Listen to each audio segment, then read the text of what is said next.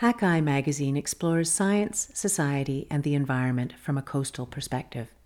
Today's feature article is Twilight for the Sawfish.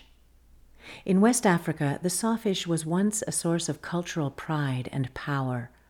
What happens to traditional African cultures as it disappears? By Jory Lewis, read by me, Heather Walter. When French oceanographer Anita Conti first journeyed to Senegal in the 1940s, she found ocean waters teeming with giant animals. The sea, she later wrote, is a river of beasts. Large sharks with heads like hammers or with faded stripes like tigers glided through the water. Giant sawfish, close relatives of sharks, hunted in the shallows. One male sawfish reached 7 meters long and likely weighed some 3/4 of a ton. Another had a face, Conti recalled, like a pallid nightmare. Each tooth on the animal's saw-like snout or rostrum, she observed, is a weapon that can penetrate flesh and even wood. Before I moved to Senegal 5 years ago, I knew nothing about these marine giants. But almost as soon as I set foot in Dakar, the country's capital, I made the acquaintance of the sawfish. As I traded in my US dollars for West African francs, swapping greenbacks for currency that came in a rainbow of colors, I noticed a curious figure on each of the bills and coins. It had a swooping tail and a branch-like nose, and it reminded me of a traditional mask. I eventually learned that it was a representation of a traditional African bronze weight depicting a marine animal, a sawfish. The creature is part of every cash transaction in Senegal, every act of commerce that takes place in the country's flourishing markets. The real sawfish, however, has all but vanished from the country's coastal waters, though populations can be found elsewhere in the world. Today, fewer than 80 years after Conti's initial study, overfishing and habitat loss have taken a heavy toll on Africa's sawfish, reducing populations by more than 80%, according to an estimate from the International Union for Conservation of Nature. When Irish researcher Ruth Leaney recently interviewed West African fishers, showing them a picture of a real sawfish, young men were unable to identify it. Leaney, a marine biologist and ecologist at Simon Fraser University in British Columbia, says, "They'd turn it around and they'd try to get their heads around what this thing was. But if you've never seen something like that, then you don't have any clue what you're looking at." Now researchers struggle to find even lone survivors in areas where the fish once abounded. As I thought about this, I began wondering about the disappearance of the sawfish and what it says about the lives of the people who live along the West African coast. So I set off south in search of answers, leaving the banks and markets of Senegal to meet researchers working in the mangroves and swamps of Guinea-Bissau. In that country of rivers and islands, people have reported sightings of sawfish in recent years. On a sunny afternoon, I board a small boat and head out with Cécile Brigado along the calm, clear waters of Guinea-Bissau's Rio Cassine. Brigado works for Des Requins et des Hommes, an international organization devoted to the study and conservation of sharks. A maritime economist by training, Brigado has a no-nonsense manner, something that comes in handy when roping reluctant people into action. She came here to talk with local fishermen about biodiversity and shark fishing and to investigate reports of sawfish catches in Rio Cassine. She is evaluating sawfish populations for a project known as Africa Saw.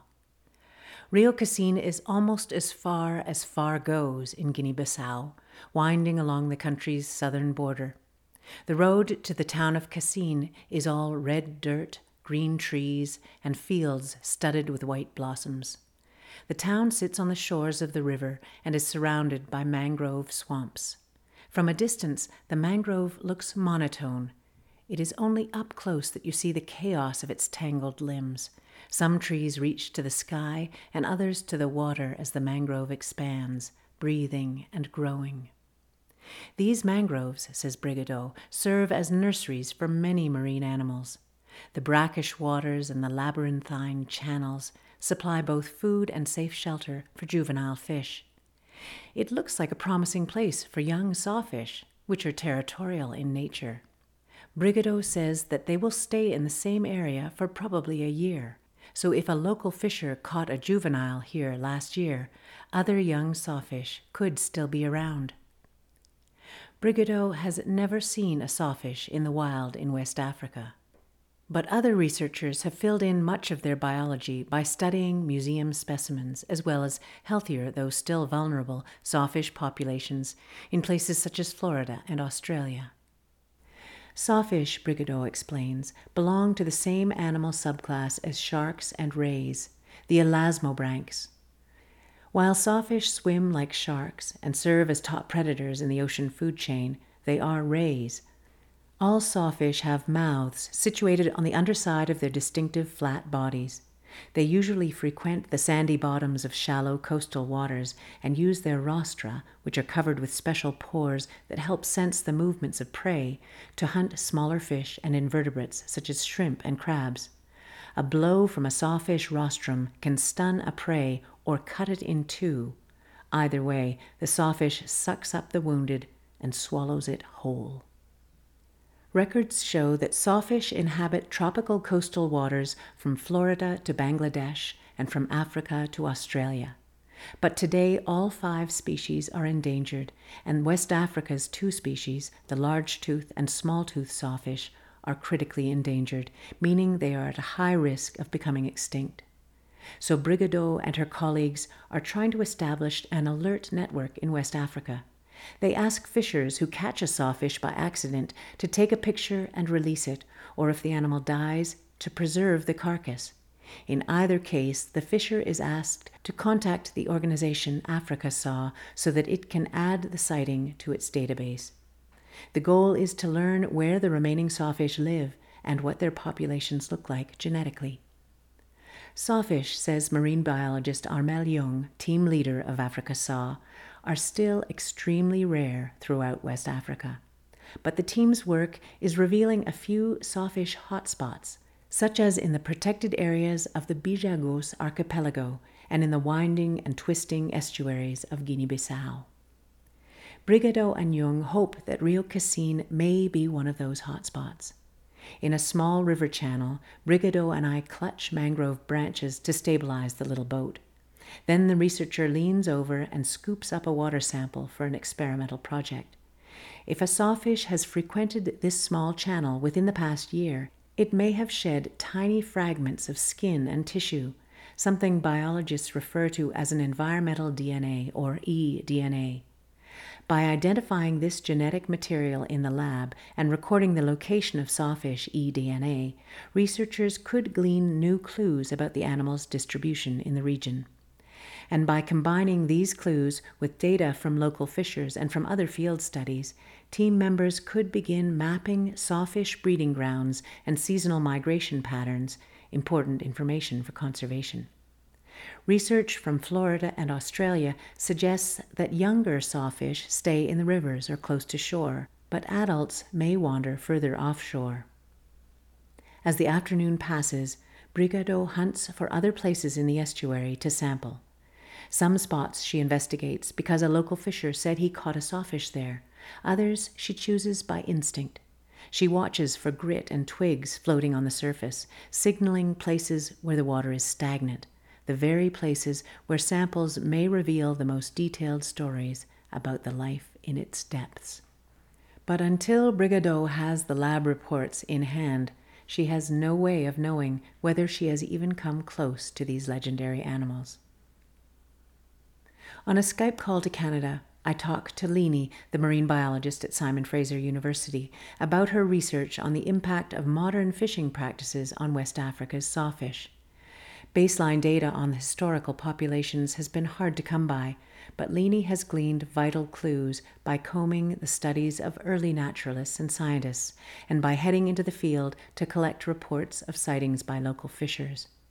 Her study shows that these massive animals once lived in close proximity to humans along the West African coast, sometimes swimming up estuaries and freshwater rivers where they could tolerate the lower salinity.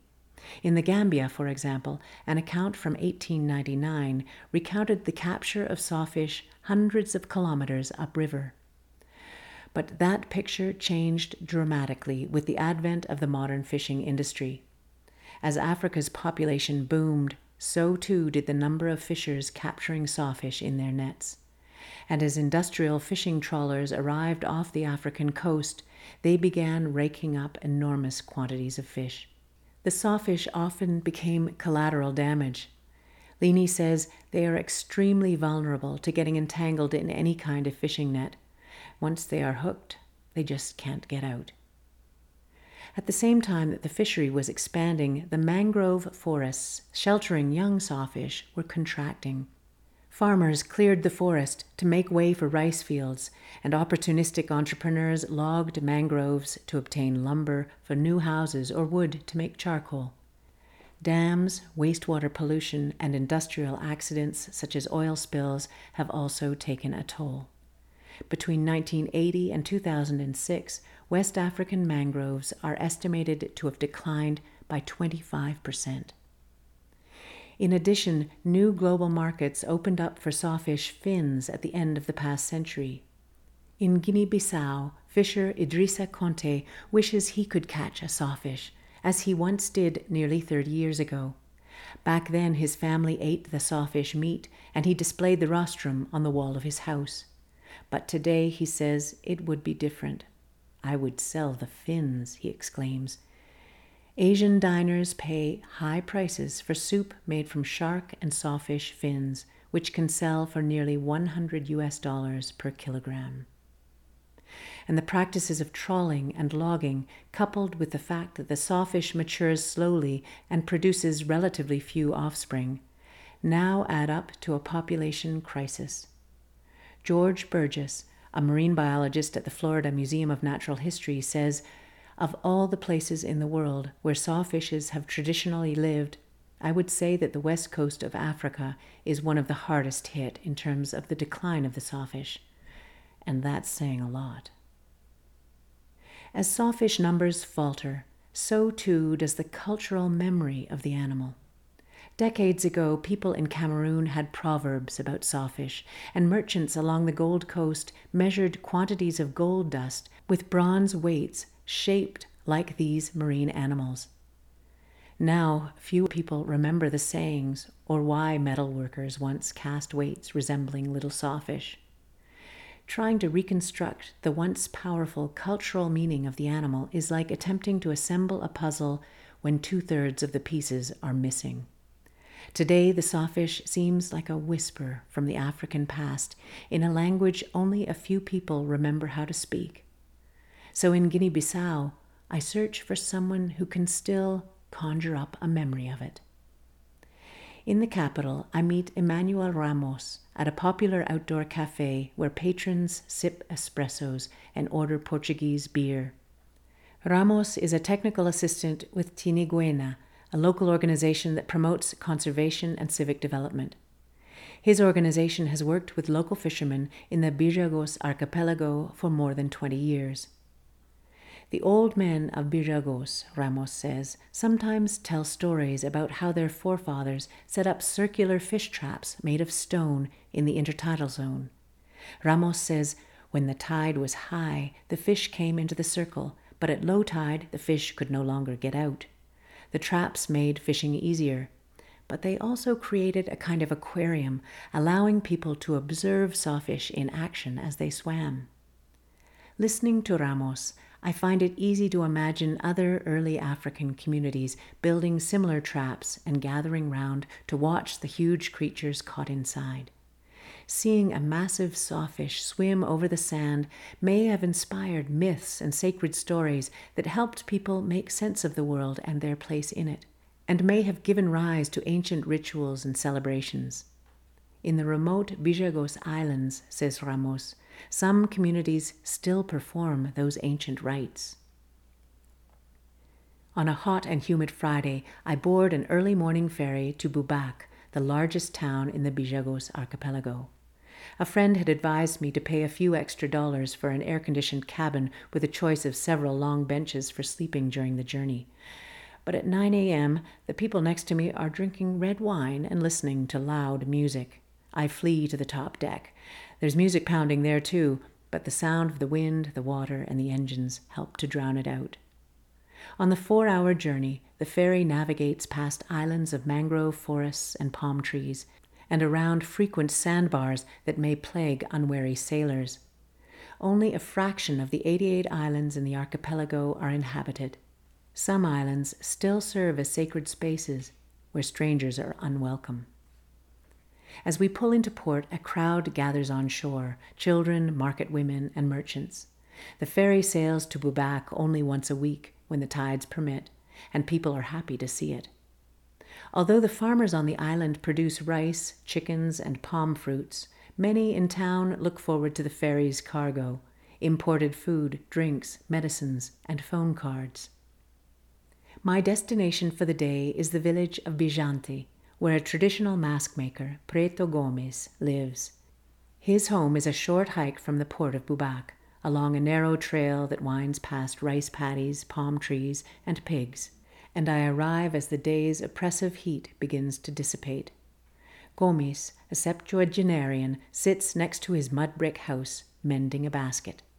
Like most of the older men in the village, he wears a length of cloth wound round his body like a toga, a traditional look only slightly marred by the weather-beaten black Crocs that peek out from underneath. Gomes makes masks for the many traditional ceremonies and rites of passage held for boys and men in the Bijagos. These events knit together the local society. During early rites, young men offer an important payment of food, labor, and time to the community's elders. Then, as the young men grow older and pass through a series of ceremonies, the male elders share their knowledge bit by bit, passing on vital information about plants, forest animals, and fish. For some ceremonies, young men may ask Gomes to make them a hammerhead shark headpiece, with lizards emerging from each edge. Others request the bull mask, with its sharp horns and little bird perched on top. But no matter what they wear, the young men need to show how strong they can be and dance like the animals depicted on the masks. Nearly a half-century ago, Gomes picked the sawfish for the mask in one of his own early rites of passage. I liked how it swam in the water, he says. Before the ceremony, he went out to sea and caught a sawfish, then sliced off its rostrum with his machete. He says, when you cut off its nose, it loses its strength. But as the sawfish weakened, Gomes found new strength of his own. He says, when I danced the sawfish, I had a lot of courage and a lot of energy.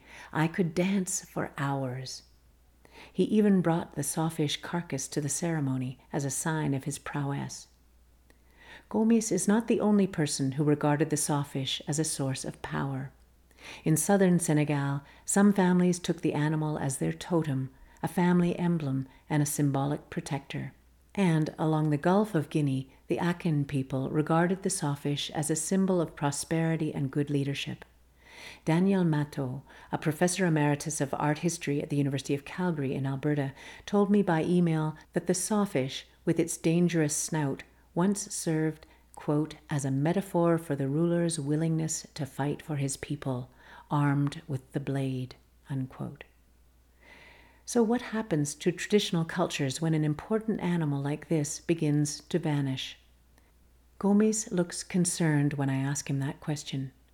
He worries, he says, about the young, who may never learn about the sawfish and the place it occupied in the natural and cultural ecosystem of the Bijagos.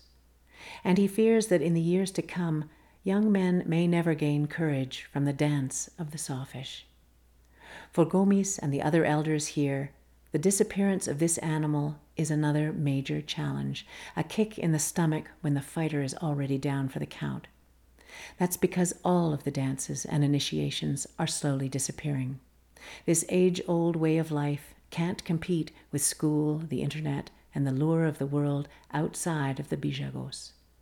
Gomes says, we are losing our traditions because now we could go 5 or 10 years without dancing.